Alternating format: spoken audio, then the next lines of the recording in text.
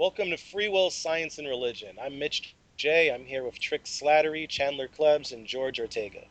Today we're going to talk about the most popular stance on the issue of free will, compatibilism.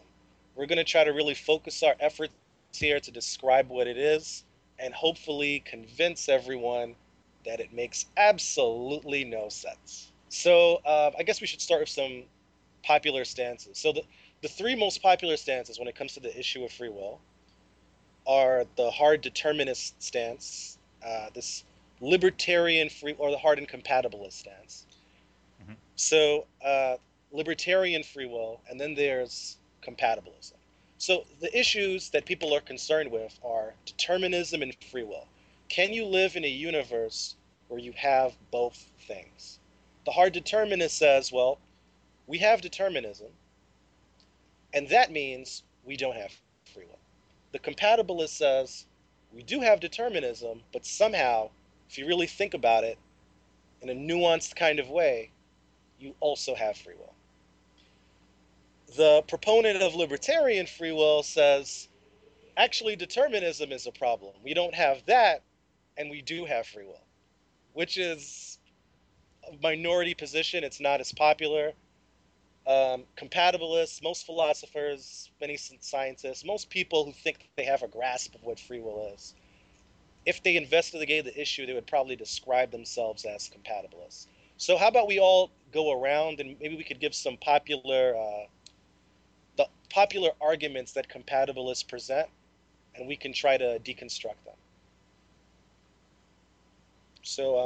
Anybody want to start? George, perhaps?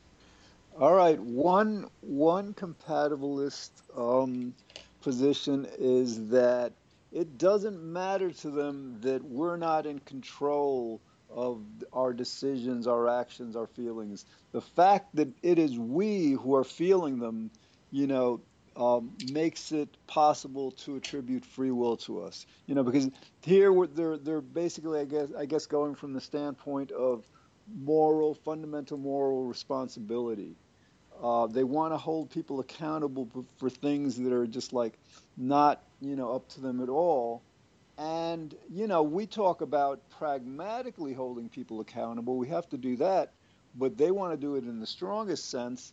And, the absurdity of that argument is like, well, by that reasoning, then a puppet would have free will, because like a puppet is doing something. It doesn't matter if it has strings or, if it's not in control of anything it does.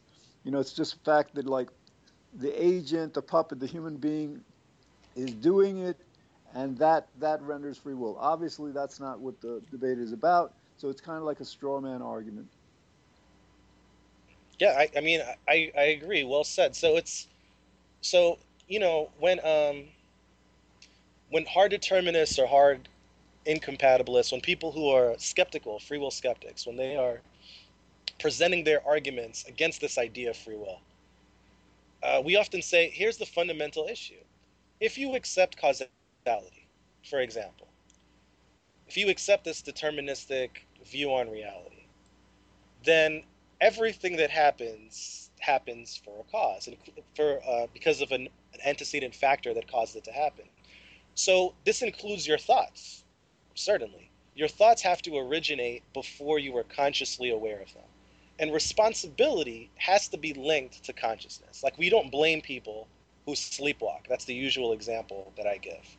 You could do anything you want when you're sleepwalking. No one will ever say you are, as you said, George, fundamentally responsible. They might hold you pragmatically responsible in the sense that they have to physically detain you and stop you from doing whatever dangerous actions you're doing, but they don't have to blame you. So somehow the compatibilist says, yeah, there's causality, there's determinism, but there's this extra part of you that is somehow removed from causality, whose role is to just judge the causes, and you're aware of it and you control it. And that's not meaningful in any way. What do you guys think about that? Yeah, I think most of the compatibilists they agree that they're caused. So I don't think they necessarily don't agree that they're caused. They actually agree that their decisions are caused, but they think that because it's they doing it that's something, I guess, like you say, special, that's that's above other variables. Awesome. So That's the other issue, and they want to call that free will, right? yeah, yeah, That idea. and they want to say that, well, it's because they have, they're the, I guess, if you were to talk to that person, you could change their mind and things like that, of course. So I think we kind of agree with compatibilists on this, that uh, um, people's minds can change. We can pragmatically adjust a mindset, for example, by through communication or something like that, and that can cause them to have a different uh, uh, decision making ability. Basically, they'll decide on something else that they wouldn't have decided without that rational discourse first. But it's all the whole thing is causal, and that's kind of where they're not they're being kind of blindsided on that part of it. So Daniel Dennett is the one of the biggest compatibilists. He's probably the most popular, at least right now. His definition of free will, which he kind of doesn't really say it, like in his books, he doesn't go ahead and say, free will means this. You kind of have to figure out, and then eventually down the road, he'll kind of give you an idea of what he means by free will. But it doesn't. He doesn't. They're not clear on what they mean by it. He uses the power to be active agents, biological devices that respond to our environment with rational, desirable courses of action. So basically, he's saying that the ability to rationalize and the fact that it came up about evolutionarily and things like that, and that we're biological. So he's creating these criteria that he says gives us free will. And if you don't have these criteria, if you're not biological, for example, then you don't have free will. But so it's kind of an arbitrary criteria that Daniel Dennett gives, for example. Why biological? Yeah, Why does what's the difference between a I agree. biological That's it. device and a non-biological device? So why does that matter? Oh, it's because he doesn't want to say that a robot has free will, right? It's arbitrary. It's an arbitrary definition of free will. Yeah, yeah. So Dennett's name comes up all the time on the show because, like you said, because of his prominence and because he's been such a champion for reason on other fronts, like when it comes to the issue of religion, for example. So it's been really out of his character, really, this sort of compatibilist position that he says. So yeah, you said a lot of things, Trick, that we could address. So there's this idea of being identical to your biology and somehow taking credit for it. So it's the idea that you are this biological organism, and you limit. I mean, I don't know what that means, but there's some sort of boundaries to your biology within your skin, let's say. And any little part of you that does something, well, that's you. But then there's this other idea that you, when we say you, are really just the conscious part of you. Do you think compatibilists usually have a unified perspective on which one of those is really represents you? Is it that you are the sum of your parts, or are you just the conscious part of your parts? Yeah, that's a good question, and I don't have an answer to that. I think Dennett thinks it's more has to do with the biological part, because his whole book was Freedom Evolves, right? So it's about how Right? evolutionarily he thinks this free will idea, came about, um, which gave us this ability to rationalize, to Okay, well, can't we then, in that case, so if someone takes I guess I'm going to do what George likes to do now. So we like to narrow the argument down, right? We get to the basics, the bones of it, and then see if we can really use our best intellectual efforts to reach some sort of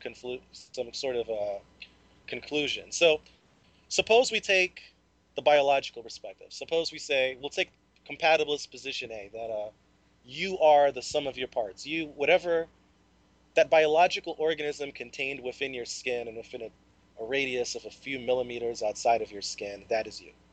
Mhm. You want to throw the soul in if you believe in souls? Sure. You can have the soul too. You can have the soul and the body if you want. But Sure. after that, yeah, sorry.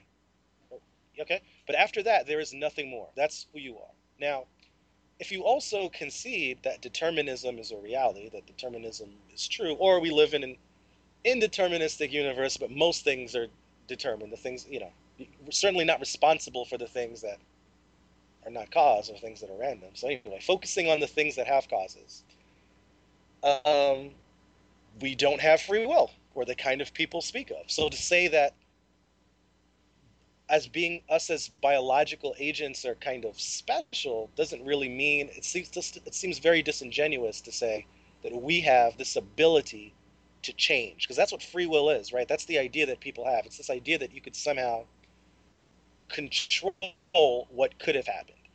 There's You, a you difference between saying different things could happen and saying you, whoever you is, that agent that's responsible, could control what happens. you said something very important there, Mitch. You said the kind of free will that people think they have, or that's not the wording Yeah. you said, but you said that it's the kind of free will that people actually um, think they have the ability to do certain things, right? So this is where the compatibilists, I think, have the largest problem, because they bypass the fact that the majority of the population think they have this other ability, that they're not really looking at the compatibilist ability, but they think they actually could have done otherwise. For example, they think that all those options in front of them are actually real ontological possibilities. Um, this is shown in studies, and the studies also show that people have libertarian notions of free will. So just intuitively, people have both compatibilists, which isn't the type of compatibilist idea that the philosophical compatibilist has. So they have these ones that are actually incoherent logically, on on the compatibilist side, and then they also have this libertarian side, where if you ask them different questions, they think they have free will with indeterminism and things like that. So the common layperson, the majority of them, actually have think they have these abilities. The compatibilist gives a definition that is totally outside of what the common lay people actually think. It's something that's entirely different than these common intuitions or Yeah, common beliefs. and that's the real issue, right? The issue is about trying to give meaning to the word responsibility, trying to give meaning to it. Oftentimes, I contend that the only way to give meaning to responsibility is through some sort of connection between conscious intent, just like we said a few minutes ago with the sleepwalking example, right? So, since we only, most people, since we're talking about what most people believe in most of the time, most people, they, uh, they give out blame and guilt based on what people are consciously aware of. So you have to be aware of what's happening and have an intent to do that thing. And then you do that thing, and then you were said to be responsible for it. So if I wanted to walk down the street, and then I walked down the street, and you asked me, did you want to walk down the street? I said, yes, I wanted to, and I did. And you feel there was an impression in your mind, there was a thought that came up that said, yeah, I want to walk down the street. But if you dig deeper, you don't know where the thought came from, why the thought won, and why your physical body relented to that thought. There is no control in any of this, right? Things are just happening, and Yeah. sometimes we feel connected, we feel identical with those thoughts, and It's sometimes, yeah, go ahead, it's even jump in. more than that. It's like, just present any kind of compatibilist definition of what free will is. The problem is that compatibilists say that they acknowledge causality, that they believe that everything is determined, deterministic. They say that, but they don't really understand the implications of what they're saying when they agree to that. Because like whether, if they say like, well, free will is like if we do what we want to do, then we have free will, they're completely ignoring the fact that what we want to do has a cause, Yep. and that cause has a cause, and this causal regression, regresses back to before we were born. So this, basically, I think part of the compatibilist problem, and again, it applies to any kind of compatibilist version of free will, is that they say they, buy into the determinism thing, but obviously they're not, because like when they present these defenses of free will, they don't go as far as applying the causality to them. Chandler, why do you think that compatibilism is so attractive? Why is compatibilism the moderate, most popular mainstream position on the issue, as opposed to the hard determinist standpoint? That is, just as a reminder, to say that determinism is true, therefore free will is false, or the hard incompatibilist standpoint, which is even in an indeterministic universe, free will is bogus. Well, that's a very good question, Mitch, because I am not so sure if compatibilism is really that popular, because I tend to agree with what Trick was saying earlier. A lot of people do have a more libertarian notion that they could have done otherwise of their own accord. And I think here's why I think if compatibilism is popular, here's why I think it's popular.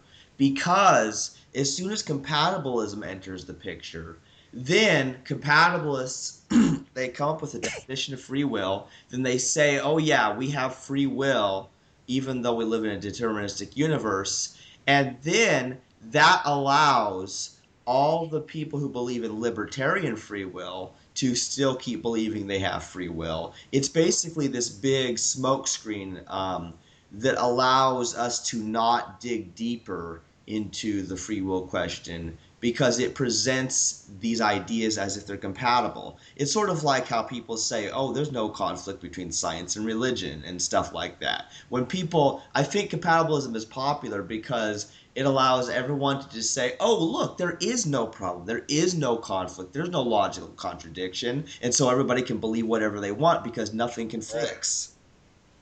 Yeah, but just to clarify though, when I said that compatibilism is popular, I mean amongst people who academics, people who have investigated the issue, right? To the average person who hasn't really, researched the issue, I think the kind of free will they talk about would be a sort of libertarian free will. But I think there's been several polls done and stuff. Like if you're a philosopher and you've got all the knowledge in front of you, you most likely, if you take the mainstream position as a philosopher, it would be the compatibilist position, or as just some kind of person who has gone on to study this kind of issue, someone who's naive, and or someone who uh, hasn't really been exposed to all of the literature on free will. I agree that person would have libertarian ideas, like a mix, maybe a confusion of words freedom and political freedom as well. But I Uh, think, yeah, in the yeah, scholarly sense, most of them are compatibilists. Yeah. Yeah, I think we agree then because, yeah, with the general public who hasn't investigated the issue, yeah, they're more libertarian, but you're saying more among the philosophers, the academic type people, those people are compatibilists. And I have seen polls about that. So, yeah, that's probably the case. So, a person has to wonder why is it so popular then for philosophers to be promoting this idea of compatibilism? And I think that might perhaps get into the fact that philosophers they want to appeal to a wider range of people, and as soon as they come out as a hard determinist or incompatibilist or as a libertarian, either way they kind of lose an audience, don't they? Because if they are a hard determinist, like then all the people who believe in free will are going to think they're full of crap and won't listen to them. And if they come out as a libertarian, then there's all these people who will say that they're crazy because of that. So if they can maintain this notion of compatibilism, then they can retain their credibility. I think it could be a financial incentive even for some philosophers. Oh yeah, yeah. I agree with you on that one, Chandler. There's this guy Alfred Mealy who I think he's got this huge contract with I can't remember their name, but it's for Templeton, millions basically. What's that? Templeton Templeton. Foundation. Yeah, Templeton Foundation. and basically, he's supposed to be unbiased on it, but you could tell that he is very biased, on his position, and you could tell that he he couldn't, even if he believed that even if he understood that free will didn't exist, he couldn't display that to them, or he wouldn't get funding, basically. So that's one problem. And then I think another problem is a lot of philosophers, they just can't get past the fact that they don't have free will, so they contrive it themselves. So And it's more of a and you know, psychological thing. I think it's beyond the philosophers because again, like the social sciences, psychology, sociology, they remain silent on this. They teach, for example, in psychology and biology, we're a product of nature and nurture, but they never make that connection. And I'm beginning to feel that part of it for some of the more intelligent ones may be this conflict of interest that that they don't want to go against the established norms, like the funding and all. But I'm beginning to believe that a lot of it is that they're hijacked by their beliefs, by their need to believe that they have a free will. There's a lot of evidence in politics, for example, that people, and this includes academics, people don't really vote or hold political opinions based on the facts of it. For example, with climate change, they hold their opinions based on what they need to believe. So I think, this goes way beyond philosophers. And, because we understand that it's such a clear case. I mean, like, causality makes free will impossible, period, exclamation point. Because it's so simple, you gotta wonder why, or how, what mechanism is so strongly basically corrupting their reasoning to not allow them to get this very simple truth. But again, it spans, it's throughout the entirety of academia. I don't know if there may be neuroscientists may be unique among academians in that they, if you ask the majority of them, they may say free will is impossible. But I think for the rest, even the medical profession, will believe in free will. So this is pervasive. Yeah, absolutely. And we've talked many times about the consequences of free will. I don't know if we need to go into that in detail, but for some reason, compatibilists seem to have a deaf ear when it comes when free will skeptics explain, very rationally what the real consequences would be if society at large rejected the notion of free will. It would just be an increase in empathy. People would be more compassionate because you wouldn't be able to. Well, you could still blame people, but it would be irrational if you knew that free will, is nonsense. So it wouldn't make any sense to do it. So people would most likely not do it. And I don't know why people feel like having free will is a good thing. It seems to be like the worst thing that could happen because it means every single time you've done something the wrong way, you are purposely doing it the wrong way because somehow. Actually, this makes sense to me, actually. I was about to say because you're a bad person, but then I realized that's an indictment on free will yet again. Because what Yeah. would make you a bad person? It's so illogical. I don't even know how to pretend to think like a compatibilist, to be honest. I think the fear of compatibilists, or the fear compatibilists have, is that people are going to revert to the more fatalistic notions, and Ah, I think yes. that they automatically actually assume that is, that the fatalistic notions make sense, so they don't understand the difference between fatalism and determinism necessarily. So, these fatalist notions are problematic. There've been studies that show, that people do derive these fatalistic notions initially, because they're, through confusions, usually based on their own free will belief that they had prior, that they, when they're created, when a confusion is created with them, and they kind of lean towards the deterministic side, they get these fatalistic ideas initially because they don't really understand the topic.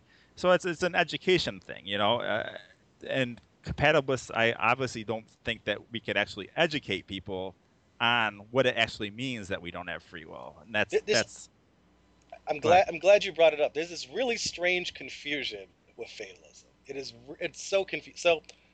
So sometimes you're right. What compatibilists do is they won't admit it, but they say free will is nonsense. Essentially, that's what they're saying, and they try to define something else, freedom of action, something like that, as being free will instead, and then say if we don't do this, this will be the outcome. And they say sometimes they say people will become fatalistic, and I agree with you, Trick. If that were true, we could do studies and research and find out what would be the psychological impact that people would have once they realized or came to the conclusion that they've rejected free will, that free will is nonsense. That is a real thing because we can't control how information affects us. Information could affect us in whatever way. But the confusion lies in when compatibilists say, why not do this? If the world is true, if everything is truly all determined, then why should I do this? But there's a simple rebuttal to that. Well, you have no choice. So you don't really have to worry about whether or not you're going to do action A or action B because the determinist is arguing that what's going to happen is going to happen. So there's no room for you to try to not do what is going to happen. It's either going to happen or it's not going to happen. Right, but Yeah, Mitch, and there's more oh, to that. In other words, like a lot of people who believe in free will sincerely believe that, if we don't have a free will, their life all of a sudden lacks meaning. They see themselves as puppets, as robots, and all of a sudden nothing that they do really matters because nothing is up to them. So, Yeah, right. But I'm just going to say that idea, right? I mean that's a possibility, right? But the point is that might happen to you, or that might not happen to you. So that's the issue. You can't control whether or not you become that person who becomes fatalistic or not. However, given the right influences, in this case, the right influences would be investigating what we would argue are the likely consequences of rejecting free will on rational grounds. That is, realizing that it should make the world a more compassionate place because you don't blame people, realizing that you should forgive yourself. You should no longer feel guilty about the things you do. It's not your fault. So if you are impacted by those influences, perhaps you will go in a certain direction as opposed to the fatalistic direction. There's no reason to assume, from my standpoint, I see no reason. It certainly didn't make me become fatalistic. Everyone I know who has investigated the issue of free will and taken with some skepticism and eventually landed somewhere in hard incompatibilism or hard determinism or impossibilism, something like that, they've all become more enlightened, more compassionate people. right. So as long as you arrive at that conclusion through rational thinking, through the literature, through the arguments, I think all the information suggests, a walk completely opposed to fatalism. Right. So the compatibilists are worried that, people aren't going to get that information, and then they're going to be told that they don't have free will, and for some reason that's going to cause them to do the most horrific things. They just leap to that conclusion, that people are just, they'll just do the horrific things because they think, oh, I have no free will. I'm just going to do what I want. I'm going to do the most horrific things, like as if people psychologically, you know want to do those horrific things to begin with. You know what I'm saying? Yep. It's bizarre. Well, guys, I think we need to ask a serious question here because, first of all, yes, there is a confusion between determinism and fatalism, and people come to determinism once they actually study the issue. Um, but we need to ask the question between free will belief and a fatalistic type of belief, which of those is worse? What do you think? A fatalistic belief and fatalism in general about anything. Yeah, like between fatalism and free will belief, I tend to think that fatalism is still better than believing that you have free will and everything is up to you. And I don't know how you guys might see that because I might want to make a case for why I think that, but I wonder what you guys think. which leads to if those were the only two views and there was no such thing as determinism, which there is of course, but people were either free willers or they were fatalists, which of those people do you think would be happier or more moral of those two Yeah, groups? Chandler, I agree with you. I think that if somebody tried to live under the fatalist perspective, that what's going to happen is going to happen regardless of what they do, they'd very quickly learn that that doesn't work. Like a test is coming up and they say to themselves, well, I'm going to either like do well or not. So it doesn't matter whether I study or not. But again, that's So, such a gross misunderstanding of determinism when people no, say no, that. no, Yeah. Mitch, Yeah, we're talking about fatalism now. yeah, yeah. I know, I So know, like so I know. right, you're right. So I mean what we try to do is like we try to explain to them that determinism is not fatalism. Fatalism presupposes a knowledge of the future that we don't have. In other words, nobody can say that they know for sure that something's going to happen regardless of what we do or not.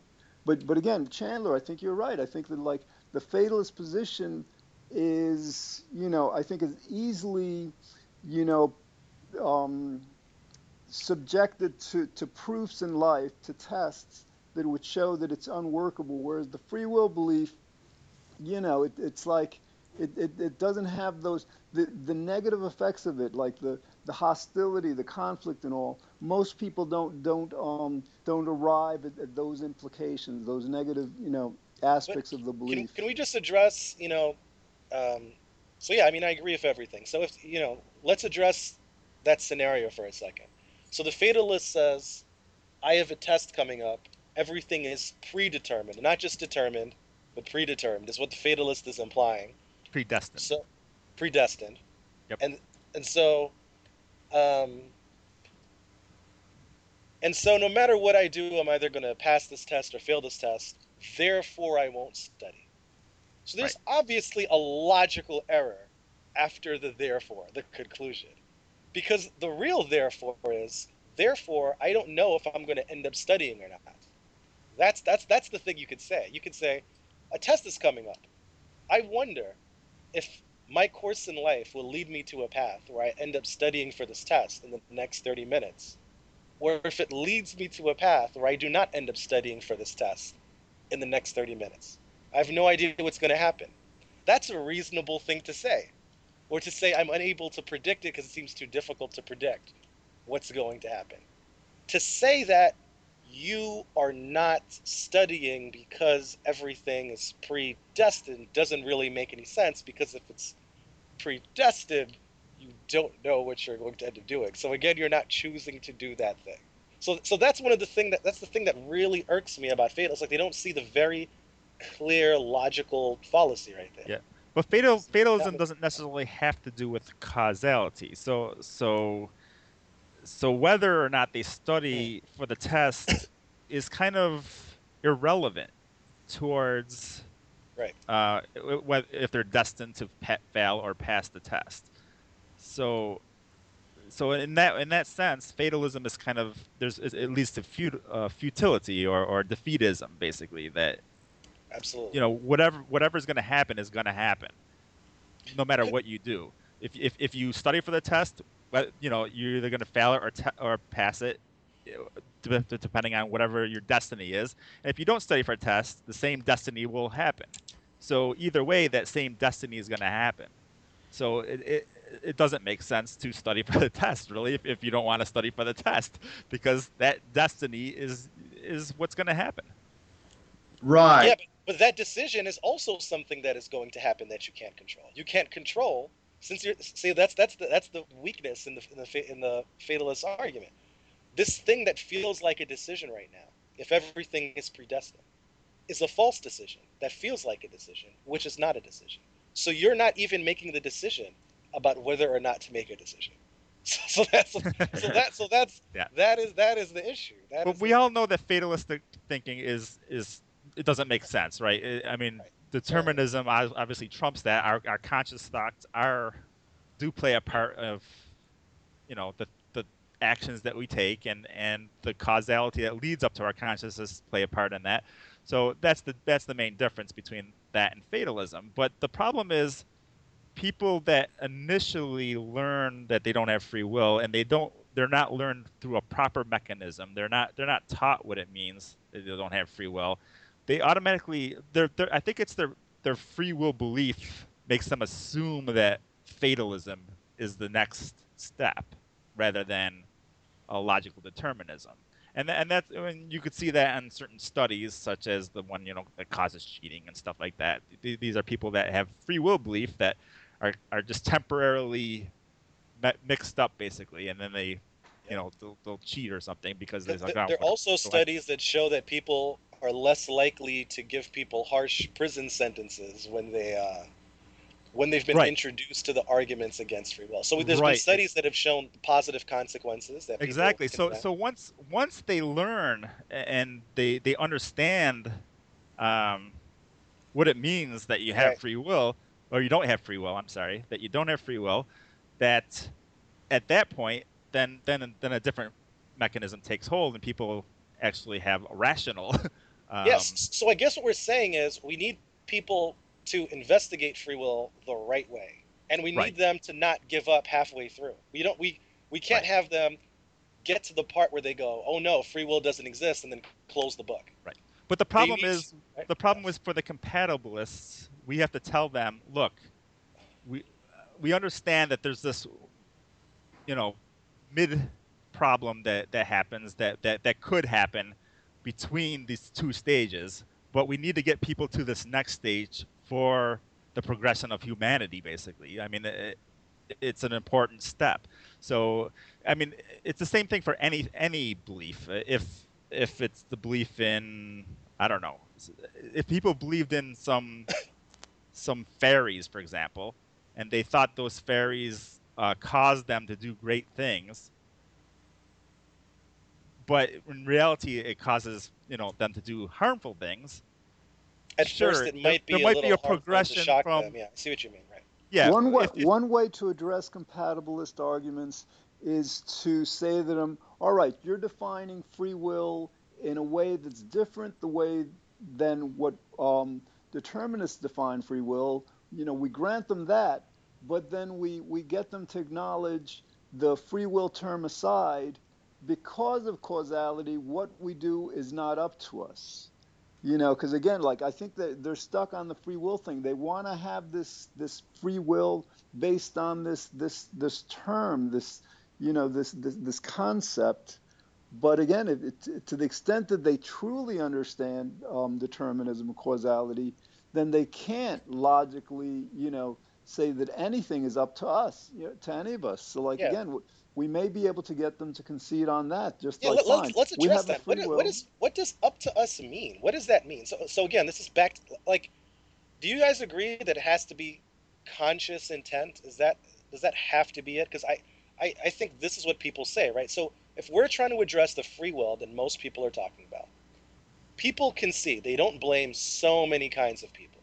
They don't blame children who don't know things. They don't blame people who are ignorant of a law or who just don't have all the knowledge about some sort of issue. They don't blame people who are determined to be mentally ill, right?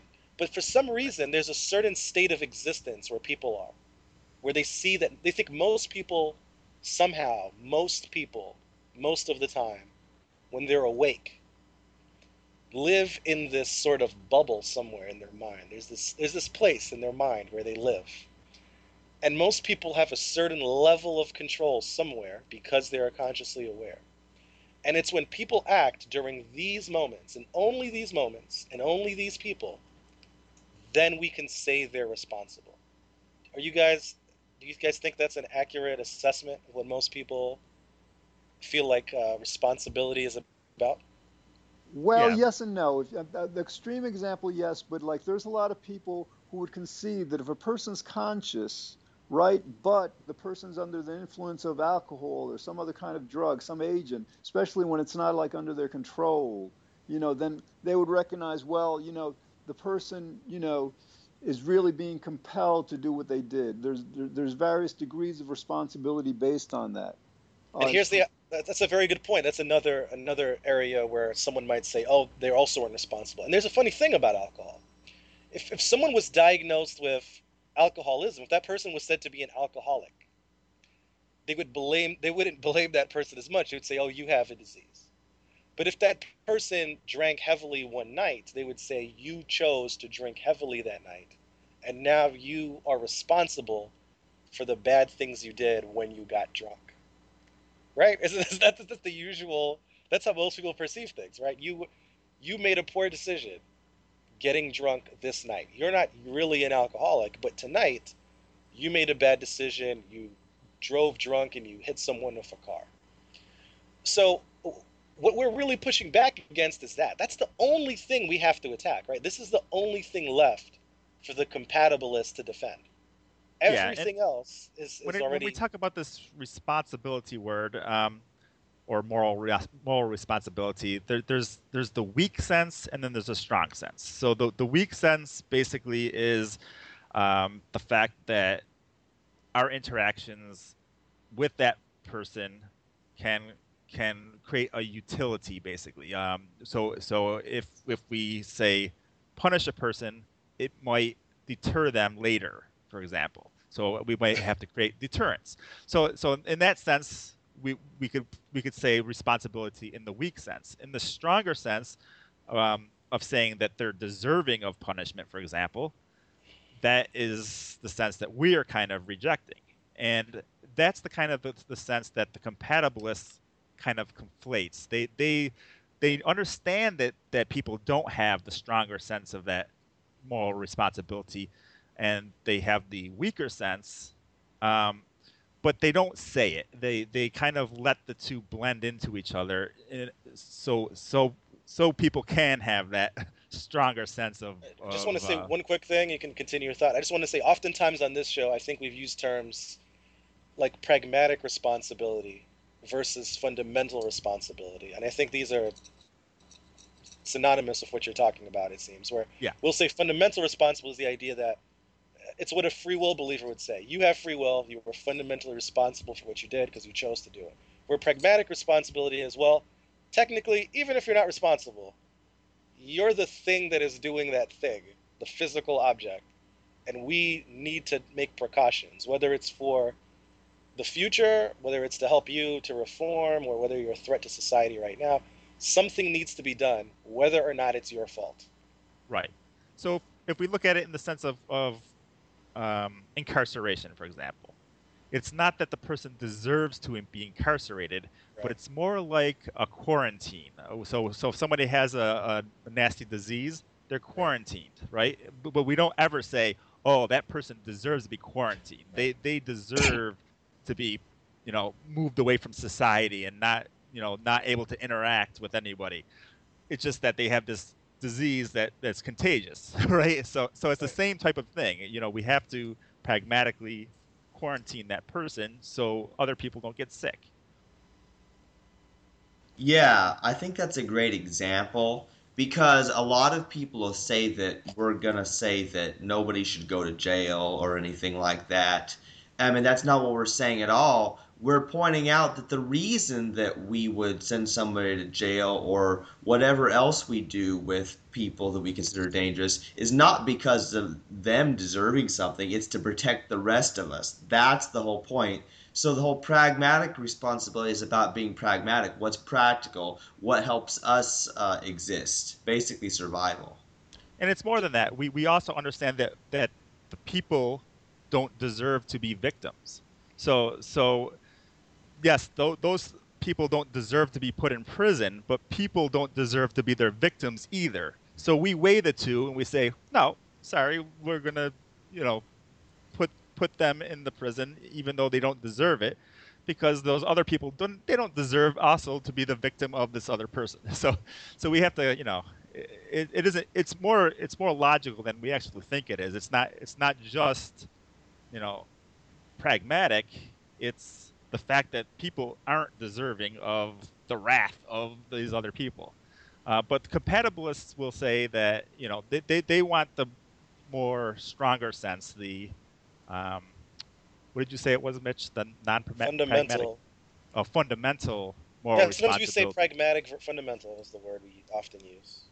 Yeah, so they want that fundamental moral responsibility, and some compatibilists try to argue for that fundamental responsibility as well. So there's um, Frankfurt, for example, he comes up with these kind of scenarios that try to argue for moral responsibility without the ability to have done otherwise. So he agrees with the free will skeptic that people couldn't have done otherwise, but he says that doesn't matter. They still have this moral responsibility, which a lot of people have, criticized him on.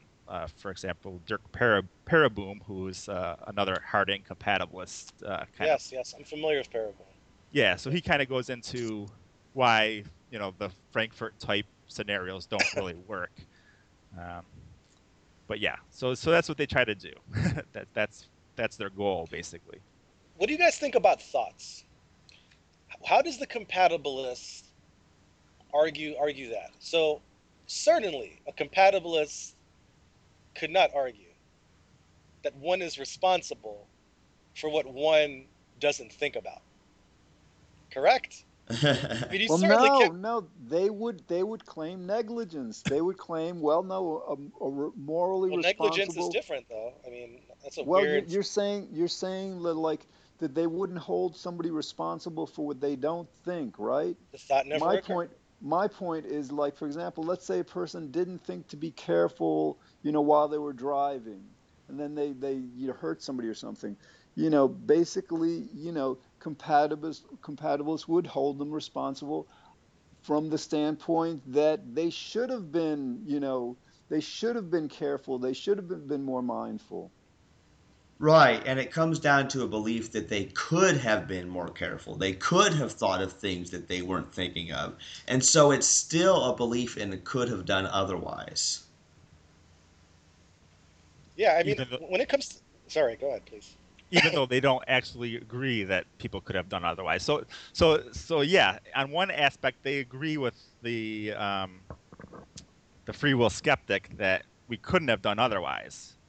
But on the other aspect, they don't ever point that position out. So they kind of bypass that altogether and try to say, okay, people are responsible regardless. They don't even actually point out the fact that people couldn't have done otherwise. They think, oh, that's not necessary for people to know, basically. So it's kind of like they want to hide that fact, conceal it So, almost. decisively and conclusively, I think any person who's being fair and rational, talking about this, the weaker form of moral responsibility versus the stronger one, the pragmatic responsibility versus fundamental responsibility. I think any rational person must concede that you are not fundamentally responsible for doing what you did not think of doing. It doesn't make any sense. If the thought never occurred to you, you cannot be responsible for the thought not occurring to you fundamentally. So very clearly, that means fundamental is you know the strong one, as you said, right? Yeah, This is the this is what a free will believer is usually implicitly asserting, invoking. sure. And if anyone disagrees with that, I think they've disqualified themselves from the argument. Because that seems to be a place where we could find common ground, no matter what your stance is on the position.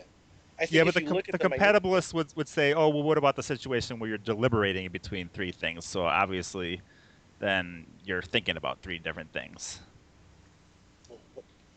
one thing at a time. Though I'm saying the situation where the thought never occurred to you. I'm saying Yeah, you have to sit down at a table, and everyone who is talking about this issue, who is being fair and is knowledgeable, has to stop what they're saying at that moment and go, "Okay, you win. I concede." Right there, you're But right. No again, fundamental Mitch, they responsibility. they would claim that you're not, that thought coming to you, which we're defining as a moral thought. No, the thought didn't come to you. The No, thought. I So this is a know. That's what situation I'm where. saying. Okay, That's what I'm thanks. saying. They would claim that thought not coming to you, which is a moral thought, would basically describe or indict you in terms of immorality. They would claim that to be a moral person is to have that thought. Okay, but I'm saying that's that's fair enough. We could dissect that later. But before we even get to that, I'm just saying at that moment, I think they must concede though, you are not responsible for not having the thought. Well, that's what the whole principle of negligence in law is about. We can't, in other words, somebody said, well, I just didn't think to, shovel my sidewalk, whatever. I didn't think to whatever. It didn't occur to me. There's this principle of law of like, I don't know what it's called legally, but it's like, we assume that the common person would have a certain kind of a mindset, would be cognizant of certain, certain ethical or moral principles. So, like, it's kind of like, the ignorance is not a defense in the law. So, in that same way, to free will believers, just not having the thought would not free one from the responsibility for what they did based Well, on not but having that remember, we said thought. two different types of responsibility. So I'm saying, in terms of fundamental responsibility, I'm saying even a free will believer, in that very narrow scenario, just in that very particular scenario, not the thought not occurring to you to sweep your drive just didn't occur to you. It did No, I not know they would hold you responsible for it not occurring to you. That's what Yeah, I'm I agree Right, saying. with George on pragmatic. this. That's They would. pragmatic. You're saying. You're saying, No, no, I'm saying fundamentally. That's but that's how? what That that's the doesn't make any problem sense. is. How could you be It, Of of course, it course, fundamentally it doesn't does. make Doesn't make sense. sense. You're right, That's Mitch. the whole point, Mitch. It doesn't make sense, but people blame people for their thoughts, the ones they do have or the ones they don't have. They blame them for either. That's what free will believers do. because usually, the way I see, I mean, there's an abundance. I should clarify this to any listeners. There are an abundance of compatibilist positions. The only thing you need to be a compatibilist is to say, I have a model, or I follow this model that I think allows determinism and free will to coexist. They're compatible with each other. So when we say, so it's probably unfair to put all compatibilists under the same umbrella, just as how not all free will skeptics give themselves the same. Some make stronger claims about reality than others, Right. but all free Yeah, will no, skeptics. there's definitely some compatibilists that would totally agree with you that if the thought didn't occur to you, Right, yeah. then that's, yeah, they'd agree with you on that. I think there'd be a lot of actually compatibilists that would actually agree with that. But then they'd say, but that's not where the free will comes. The free will comes from when you do have the three, different options, and you Okay, are able fine. to deliberate between them. Well, I think we made a step forward then. Good. So we've disqualified all the compatibilists who get off the train at that point. See ya. We're moving on. Okay? Yeah, Because yeah, I don't think exactly. I'm not trying to say like we won or they lost. What I'm trying to say is I don't think there's any more room for gaining any, no more room for there's no more conversation that we could possibly have if you can't agree to that. If you can't make that minor concession, I don't think we can really go any further. So let's continue with the other branch. So the compatibilists. So you're saying there are other scenarios though, Trick, where some compatibilists would push back. They'd say, okay, fine, in that situation. But what's Mhm. the situation you were describing again, where you'd say there was some kind of Where you have deliberation where you between? have three moral options to choose from, and you deliberate between those three options, and then you choose one of them. Right. So of course, the our determinist goes, well, they're just competing urges. You don't control the strongest urge wins. Or for example, if you happen to have the brain of a logical person, perhaps the most logical option will win. If you happen to have the brain of an emotional person, perhaps the uh, the option that that pleads to your emotions is the one that will win.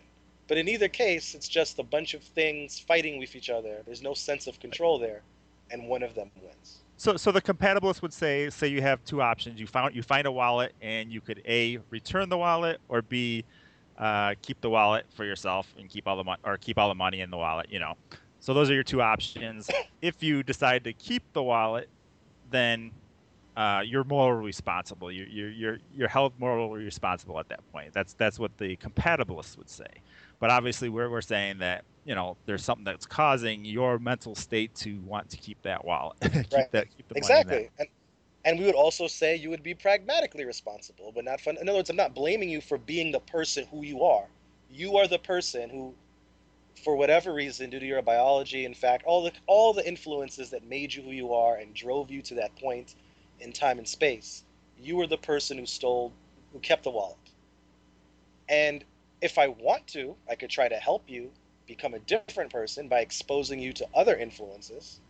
But it doesn't make any sense to blame you for becoming who you became. So Right. it's that simple. Right. I So we say that only the weak sense, only the non-fundamental pragmatic sense of responsibility applies, and I think some compatibilists actually agree with us on that, but that's the sense that they stress, but they they kind of don't address the fact that we don't have the fundamental sense.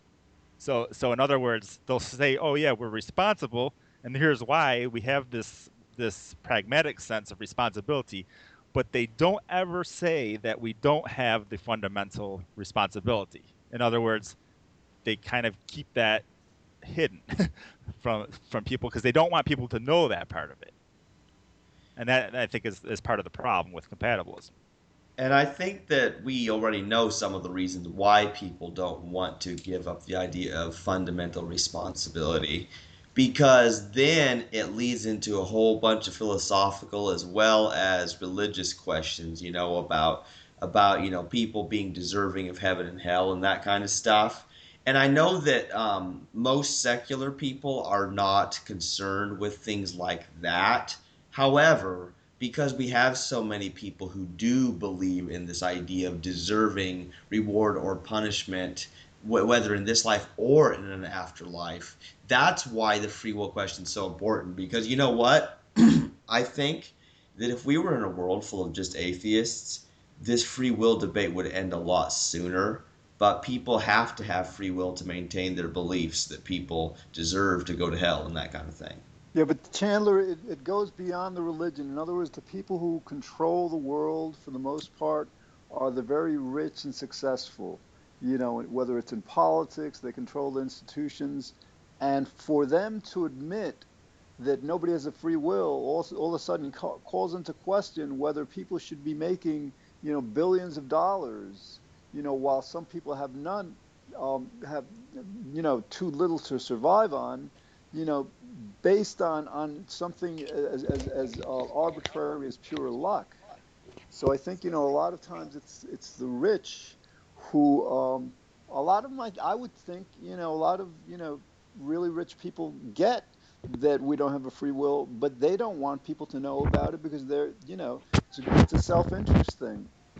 Yeah, I think you're right about that, George, because, it comes down to the fact that the rich people, they're the ones who are able to get things funded or defunded. They're the ones who can, because politics is a money game, for example. And so basically, the richest of the people will be the ones who are heard, the ones who are believed. And so I do think that for those people, for them, they want a sense of feeling that it's up to them, their success. That's the other part of it. Their egos involved, and this doesn't just apply to rich people, successful people who've like succeeded in academia in whatever field. You deny them the free will, all of a sudden their ego explodes. It's like they don't have a reason to feel superior to others, and they feel they've worked hard for that. Yeah, and here's an interesting question. Would people, in a world where nobody believed in free will, would people work as hard at achievement as they do? Or would they find happiness in something different entirely than competition? That's a good point. I think people work too hard to begin with, so it might be a good thing. Yeah, in a certain sense, I think people would be more grateful and people would still work hard at doing what they want to do naturally.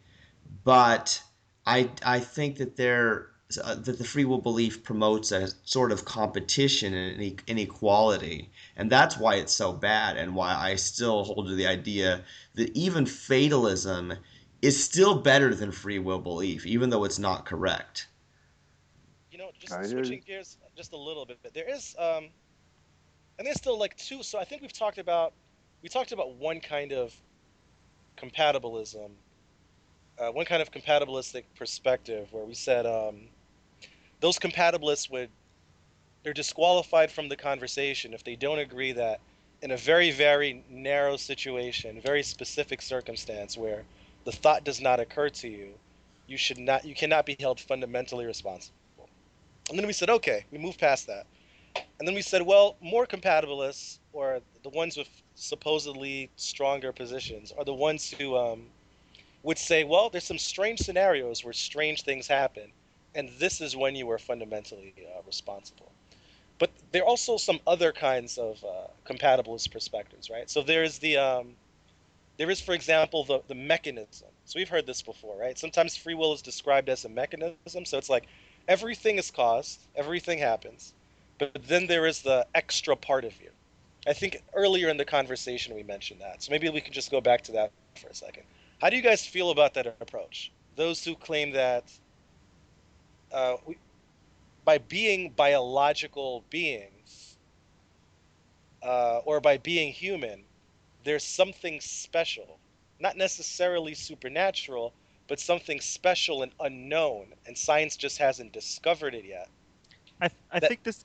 Oh, it's quite Mitch. I'm sorry, you no, weren't go done. ahead. I was just going to say that I was just going to finish this just to say that. So there's some mechanism that we somehow can reach to, you know, do the deliberations you spoke of. I think this gets into kind of like the hard problems of consciousness and things like that, where people understand that consciousness is kind of this something that seems special, right? So Hmm. it's something different than most other things in the world, right? So they kind of attribute that consciousness, I think, to free will, the fact that people have this conscious ability. Would you Yeah, agree? they share this with libertarians. Libertarians say, well, we have this special ability that gives us free will, and like that we can, that causality doesn't apply to us. And these kinds of compatibilists that would say, that have the similar stance would say the same thing. Basically, um, that I'm sorry, lost my thought. Go ahead. Basically, Chen. that causality and consciousness, well, that they're not recognizing, I guess, that consciousness has the same type of causality that as everything else in the universe. That it's not something that's special. There's nothing that's I guess different really, except for it being consciousness. So Exactly. they're It Yeah, doesn't supersede the laws of nature, right? yeah. Conscious just means that you know what you're doing, even though you're not in control of what you're doing. Yeah, it's awareness. It's just a byproduct of all the stuff that's happening in your brain. That's right. what it Well, is. And what I happen to be a mental causationist. So some people probably disagree with me on that here, but I think that there is mental causation, that our consciousness does cause things, us to do things. That it's not just an output of the physical, that's kind of like a byproduct. But I think that it is an output of the physical that we don't have any control over, and hence the actions that we take because of it, we don't have any control over. So it's the same causal mechanism. It's just that it's a downward and upward causality type of situation. Well, the other thing is like a lot of people assume that causality is just a physical construct. It's just a physical law of nature that doesn't apply to quote unquote non-physical things. Causality is also a logical construct. In other words, it's just as difficult to explain something if we were to define it as happening spiritually and uncaused as it would be to define it as physically and uncaused. Yeah, I think the word we should probably. I think we've introduced it before, right? Epiphenomenalism. I think Mike Walsh has talked about it a little bit. Big fancy word. All it means is that the physical stuff causes the special mental stuff, things like thought and consciousness that we hold to such esteem, we find so mysterious. It's this idea, well, you know what? The physical stuff causes that to happen. And Trick said, he might not have, I'm not sure if we all agree, and maybe he's right about that. He's saying, and it doesn't even stop there. Perhaps even that consciousness could cause other things. Well, regardless of that, you know, no free will. There's no control in any of that, whether or not it doesn't end there. So the chain Right. would start with physical events and then go Right. to the conscious ones, and perhaps that could Yeah. have an impact. Well, I'm not an epiphenomenalist. I'm a physicalist, which means I think that consciousness is just a property of the physical.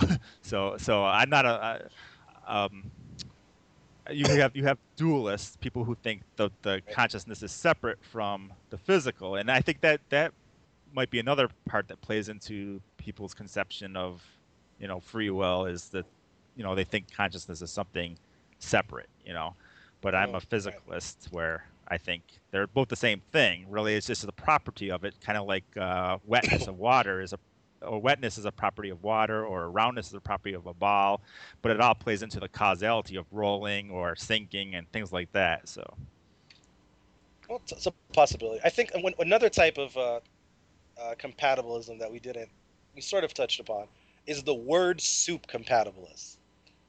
So this is the one where the really evasive kind, and I think this is the most contentious. I think. what's the word soup? So this is the one where the definitions are constantly changing. I'm sure you guys have seen this. It's where they're constantly scrambling to uh, define free will in different ways. And anytime you think you've nailed the definition, it goes, that's not the free will. So it's the one that where there's that disconnect. I mean, we said earlier there's a disconnect of what people generally believe in and what compatibilists claim that we have. But after when you continue the conversation and you dig deeper and you ask them, you never really get to a point where they just honestly and openly concede, you are correct. We do not have free will. We Yeah. have this. And I would like to call this free will. That's not what happens. They don't say, you are correct. We don't have free will. We have this other thing. You don't like the name? Let's think of a name. That's not what happens. It goes, yeah, the type of free will you're saying we don't have, but we have free will. This Yeah. other thing isn't just an alternative to free will. That is free will, which is, I like the ones that you know, narrow down criteria. So for example, yeah. they'll say free will is just the ability to do what you want, right? And then I might say, well, okay, then somebody that has a microchip implanted in their brain in which causes them to want to do something, and then they do that something means they have free will. And then they'll say, oh well, I mean, free will is the ability to do what you want, as long as you don't have, as long as it's Ah, yes, that's the you're good one. organic or whatever. You don't have anything constraining. I'm like, okay, then how about a tumor? And they're like, well, then you can't have any physical ailments either. And I'll say, well, how about you're just mentally insane? What so what so is a bigger constraint than the physical brain well, that's the that you thing. always have? It all comes down That's to the fact that the brain is a configuration, just like the microchip or the tumor uh, or the mental illness that's in the brain. It's the same. It's just a different configuration. So then that's what they're not getting by saying yeah, that. So they're trying to reduce things down. They'll say, oh no, you can't have that criteria. You can't have that criteria. You can't have that criteria. It has to be this very very restricted criteria then. So, but then it takes it away from this whole just ability to do what you want. All those people had the ability to do what they want. It's just that they were causally constrained on what they wanted to do. So, yeah, again, it's a really evasive kind of definition because it's like you start from somewhere and you're purposely avoiding the main issue that the free will skeptic wants to discuss by just asserting, from the get-go, oh, the ability to do what you want. It's making, they'll say like it's making a choice. It's like, oh, we have causality, but then we make a choice. What are you talking about? yeah. So, What is Well, which what takes is us. maybe we what need is to, making like, Mitch, if the compatibilists are, our principal opposition in this, maybe we need to address the issue more so, much more so from the conceptual side rather than from the terminology side. In other words, like, get them to acknowledge without using the word free will that absolutely nothing is fundamentally up to us. That causality, because that, I'm not sure. I'm not sure if they could come up with a logical argument for that. You know, because basically, like we're saying, you know, the way they defend free will is simply by redefining it away from the traditional debate. So if we attack their, you know, free will without using the term, I'm not sure how they'd go about defending it. You know, the concept.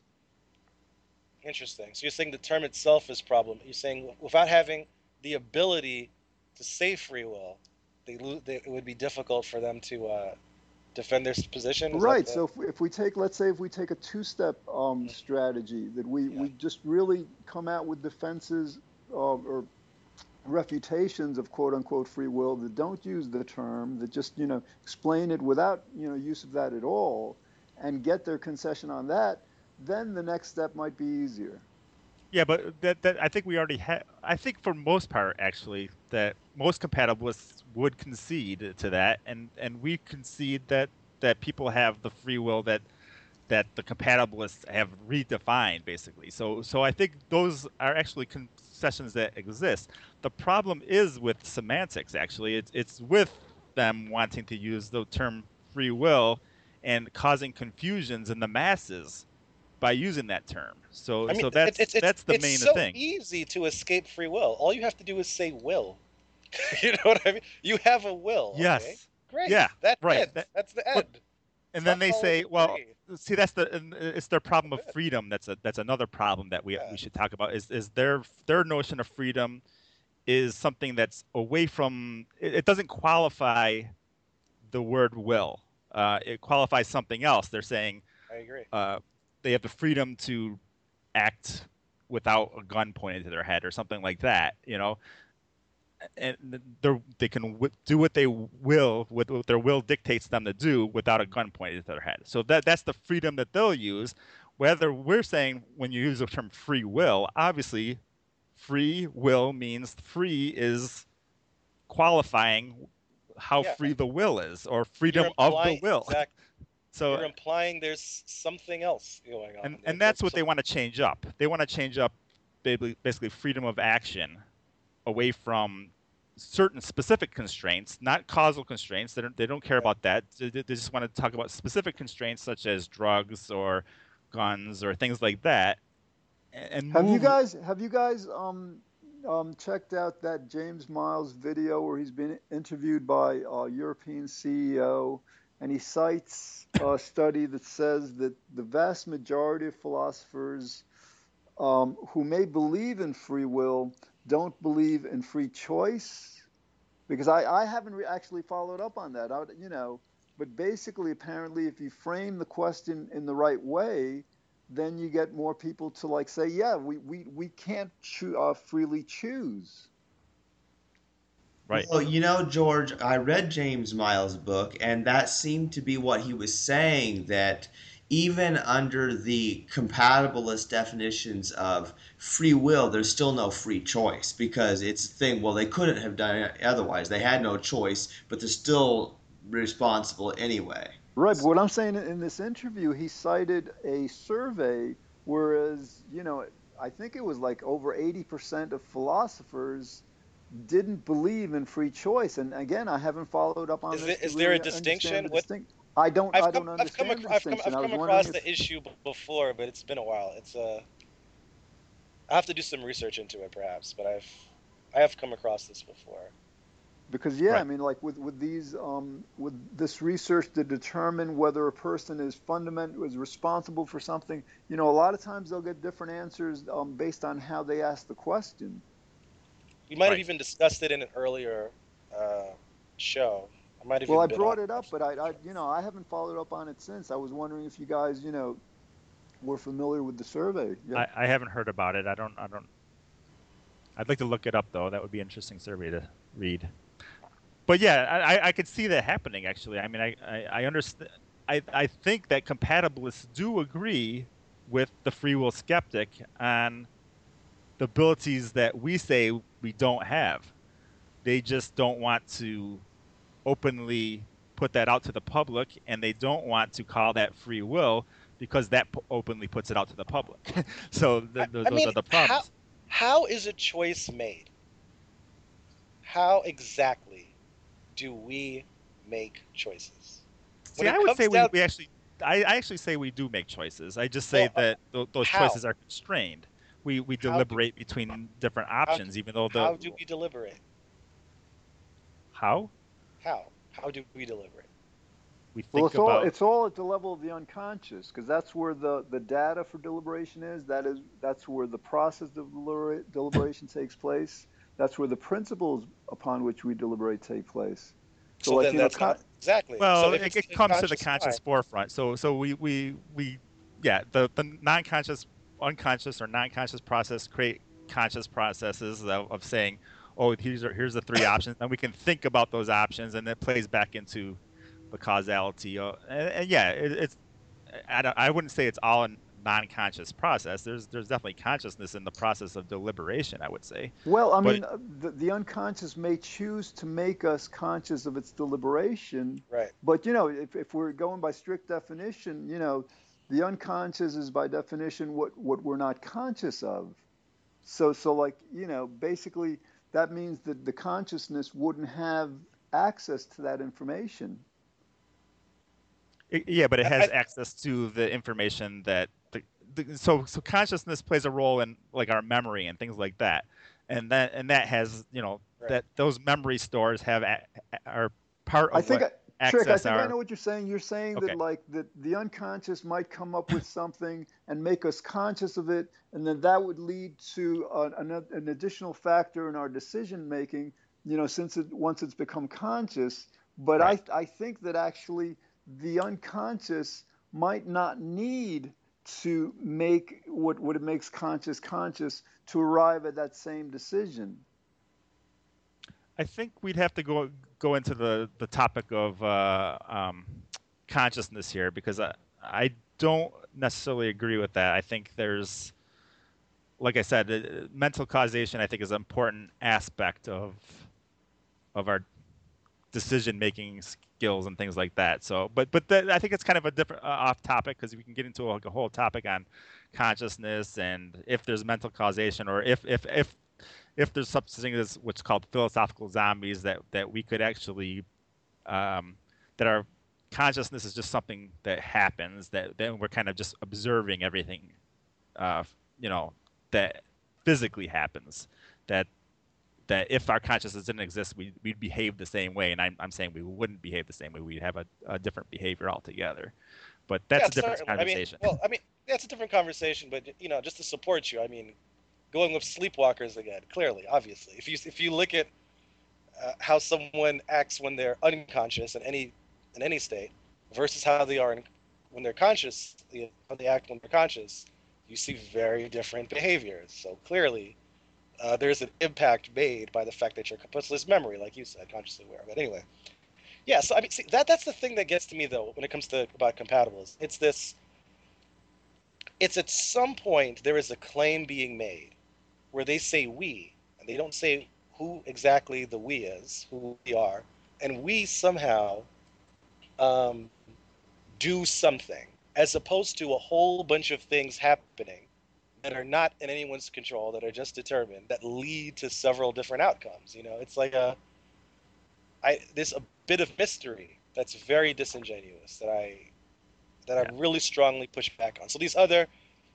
So going back, so these other positions about free will, there's plenty of them, but you can accept determinism in order to come to the conclusion that because determinism is true, you reject free will. That's the hard determinist. Or you could say determinism and free will aren't compatible, but free will is nonsense. Or we live in a universe that's indeterministic. In other words, there could be some acausal events or one acausal event.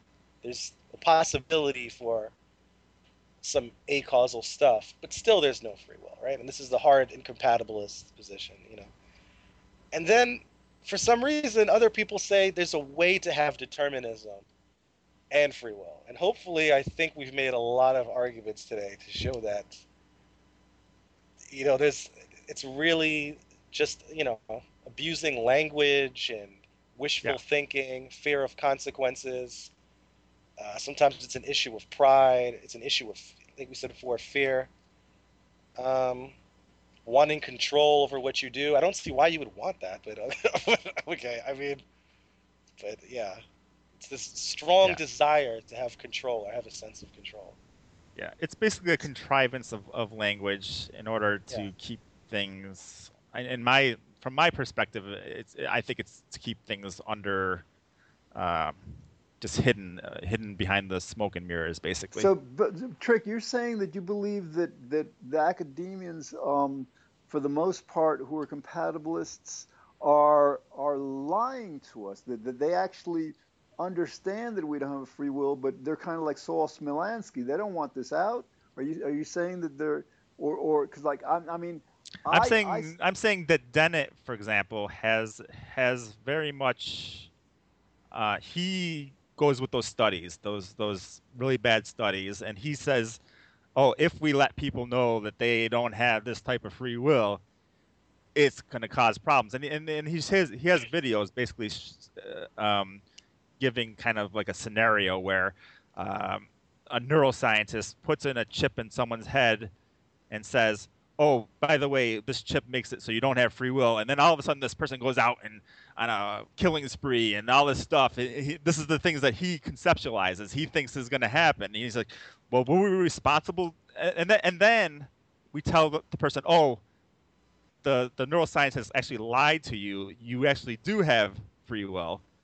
Um, and then he's like, "Well, should we have told this person that they didn't have free will?" So he gives a scenario where where this people, no, I know, people but go I mad I know, because but they that don't know. sounds more, that sounds Trick like it may be kind of like a rationalization of his belief. Because like with a lot of these guys, sometimes I suspect with some of them that they really understand that we don't have free will, but they're lying to the public. But I begin to think that actually they don't really get it. They first Yeah. lie to Oh, many of them themselves. don't. Many of them don't get it. I think some people do get it, or some people are, they they just don't want it. So they'll kind of just make But up I mean, stuff. like, do you think that like the majority of academians get that we don't have a free will and are lying, or the majority don't get it?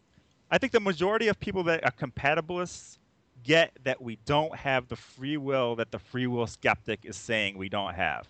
I Huh. think they get that. I just think that they don't want that to come to light, and so they make up these other semantics regarding free will. All right, because I tend to sometimes think that they lie to themselves first, so then they're not lying to the public. But you may be right. Maybe they do get it. I hope that's not the case because I'd rather see people as just like unintelligent than so immoral in that sense. No, but there's an now that I think Well, about it, there is a sorry. Finish your thought first, okay, perhaps, because because I'm gonna because go you're off. saying so immoral, but I think from their point of view, they're thinking it's the moral thing. So Oh, I I know Dennett understand. does. So No, their I point know. of view, they're thinking, oh, consequentially, we can't let people know that they don't have this other type of free will. So we'll just redefine free will as this thing that they do have, and that kind of just obfuscates the facts a little bit, Okay. and we won't have these problems. So from their perspective, they're doing the moral thing because So they're not yeah. understanding the real Hey consequences. guys, doesn't this Okay. relate to our whole lying to the Nazis scenario we talked about in a recent episode? A little bit. About people Yes. thinking they're doing the right thing by lying? Oh, absolutely, absolutely. So Suppose. what were you saying, Mitch? I Sorry, think. I totally cut Sorry. you off, but I had to get that out. No, no, no, no. It's fine. It's fine. I just have so one first a comment and then a new topic. Chandler, if you can. I, okay. Well, I'll say a few things. I'm not going to speak very long here, but so going back to the Denon experiment, as you argued earlier, Trick, the real flaw is that if you just tell someone they don't have free will, that's not enough, right? That's incomplete. You've Right. told them they didn't have free will, but you didn't clearly define them. They didn't take a 6 months, a 6 month long academic course about the issue. They Right. haven't analyzed what the consequences should be. They might not even really understand what free will is, what it isn't. They don't know the consequences. So that's not really a fair experiment because it just shows what someone who doesn't know what something really is and what will lead Yeah. to, what psychological impact it would have on a person. So that Exactly. thing, okay. I actually did a blog post on that very video that he made. So it's basically an argument from uh, consequences fallacy that he puts there, but he doesn't even get the consequences right. So uh, I don't know. It's pretty bad. And the other thing, maybe Chandler can jump in. Maybe Chandler could answer this. I was reminded during that last exchange between George and Trick of another form of compatibilist, the scientist compatibilist. So this is the issue where some scientists say when it comes to the issue of free will that we haven't figured it out yet. Some contend that it's not an a priori argument. It's not an argument like a math proof or a logic proof, that it requires physical evidence to determine whether or not free will is a thing. And they're constantly finding ways to say, we don't have this kind of free will, but this kind is still compatible with the physics of our reality. What do you think about that, Chandler? For example, to be really clear, George, there was a video you gave. Was this at a I forget the name of the event. The Uh, neuroscience one? yeah, I Oh, the believe it was a World neuroscience, Science Festival. the World Science Festival, and there was a panel of scientists who I don't think have the same biases that some philosophers might have, or the same biases that some theists might have, but perhaps they have their own biases, and for them, this is an interesting, complex issue, and data and experiments are needed, particularly in the realm of neuroscience. There's new research being done every day, and they don't they they're very careful to not cross that line between philosophy and science. Just for some reason, there's come up some kind of line, and people somehow find this distinction and feel like, well, if you say too much, you've moved from science to philosophy. And in a sense, it's a form of compatibilism because they're always trying to find ways to say we could have free will in this sense. We don't know enough yet. There's still more before we can find that out. So maybe Chandler could go first here. I don't know. How do you feel about that? Well, it's very interesting because first of all, I get really tired of these discussions of free will with having the Labette experiments and that kind of thing. Partly because it's not about the scientific evidence like you said, because what it amounts to is that whether you can predict what somebody's going to do, whether it's a few milliseconds or a few minutes or a whole year entirely before what they do. You know exactly what they're going to do. None of that matters because it's not about our ability to predict, but it's about the fact that we didn't choose the prior cause that made us be the person that does that.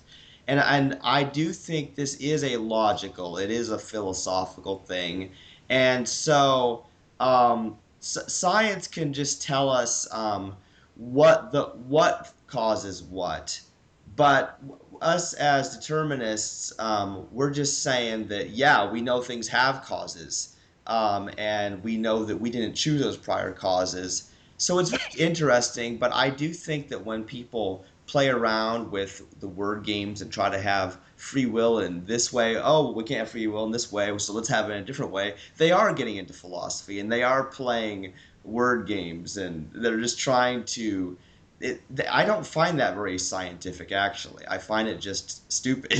And, Like what possible experiment, what possible discovery in neuroscience could give any kind of meaning to free will?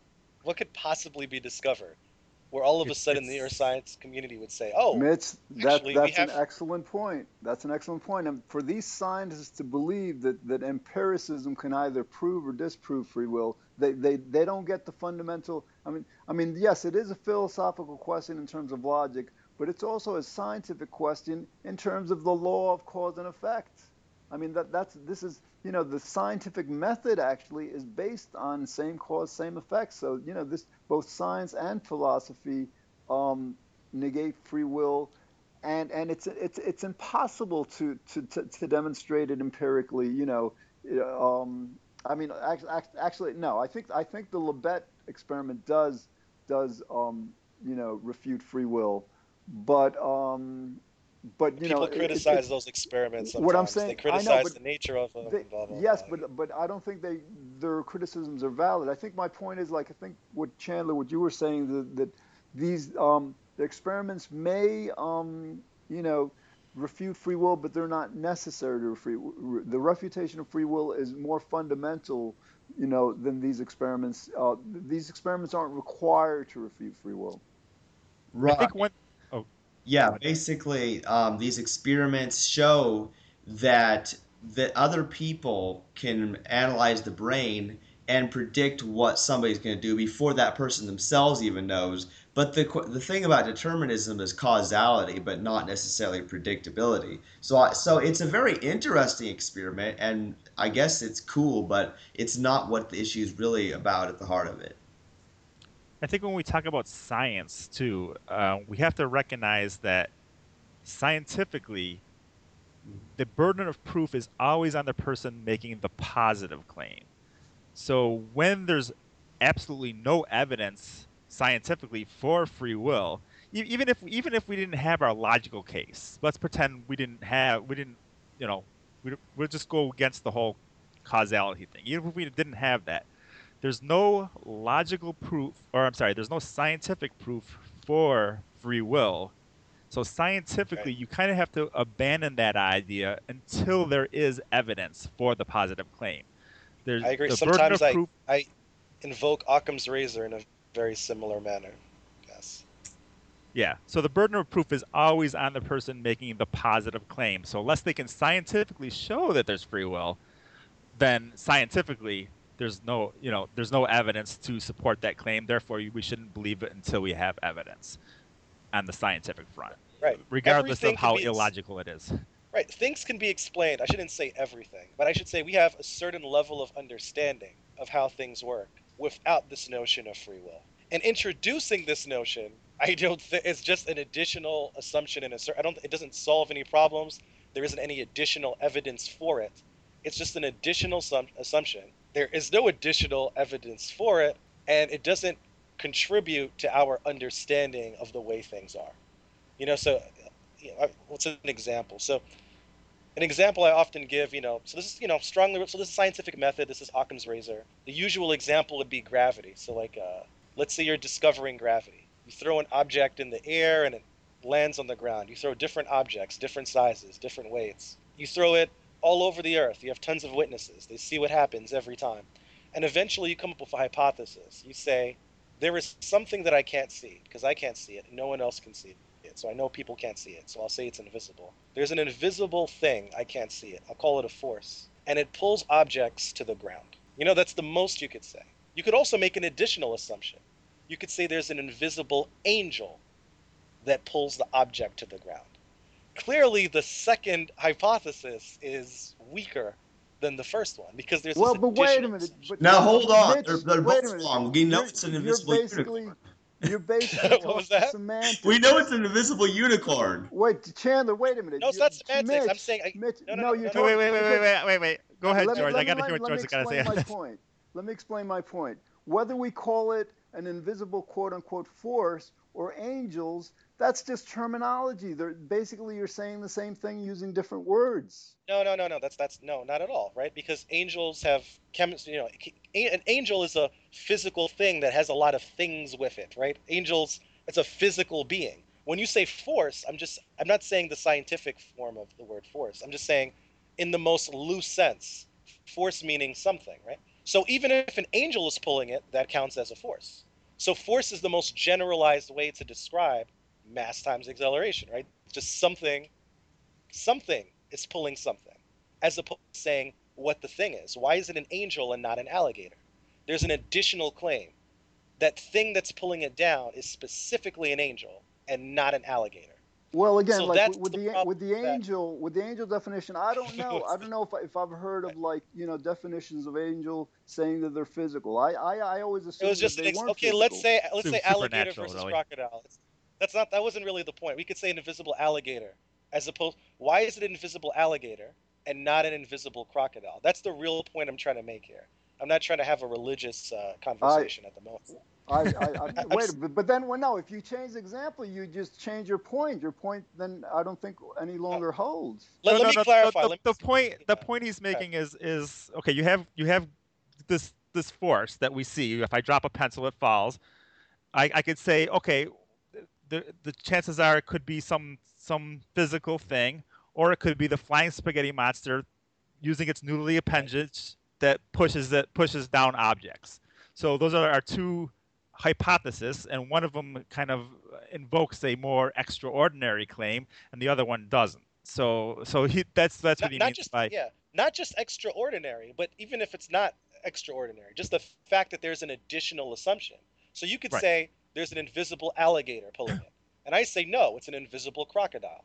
The point is, those are bad assumptions to make because you're thinking about something very specific without any evidence to support that very specific thing. Why are you saying it must be a crocodile or it must be an alligator? Let's just All say right, force for the yeah, all time right, being. but That's, yeah. I mean, because like when I still don't get like the both the spaghetti monster, alligator, crocodile thing, because like And the I don't fairy think too. You people forgot make the those fairy. claims. You know, whereas like Angel. because like this is kind of like religious, because basically an We're angel in, is a religious term, and like you get what you have to understand. For example, like before there was any science, several thousand years ago, right? They looked at the sky and they saw a cloud and they saw it rain, right? And they came up with, well, something is making it rain, and they called it some kind of rain god, okay, because they didn't have science. But rain god to them is the same thing that we mean by condensation and whatever causes clouds and causes them to rain. It's a different explanation for the same phenomenon.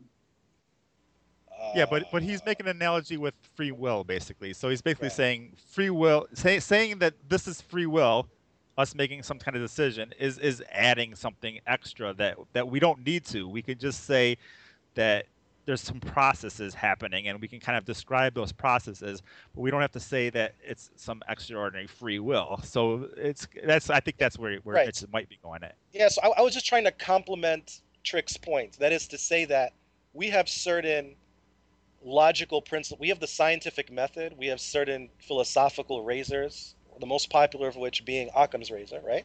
And I'm saying these are very common tools for reasoning, right? For trying to figure out the world in the most fairest, most intellectually rigorous sense we can. The best way we have for understanding the world we have and explaining how things do what they do and why things the way they are. So just by being a rational person, you should be the kind of person that, as Trick suggested, follows this scientific method, right? And I said there's also this complementary razor. Some people say, well, there's certain weaknesses in it, but regardless of that, generally speaking, Occam's razor is the idea you shouldn't be saying it's an alligator or a crocodile. You can say force because force can be anything. Good.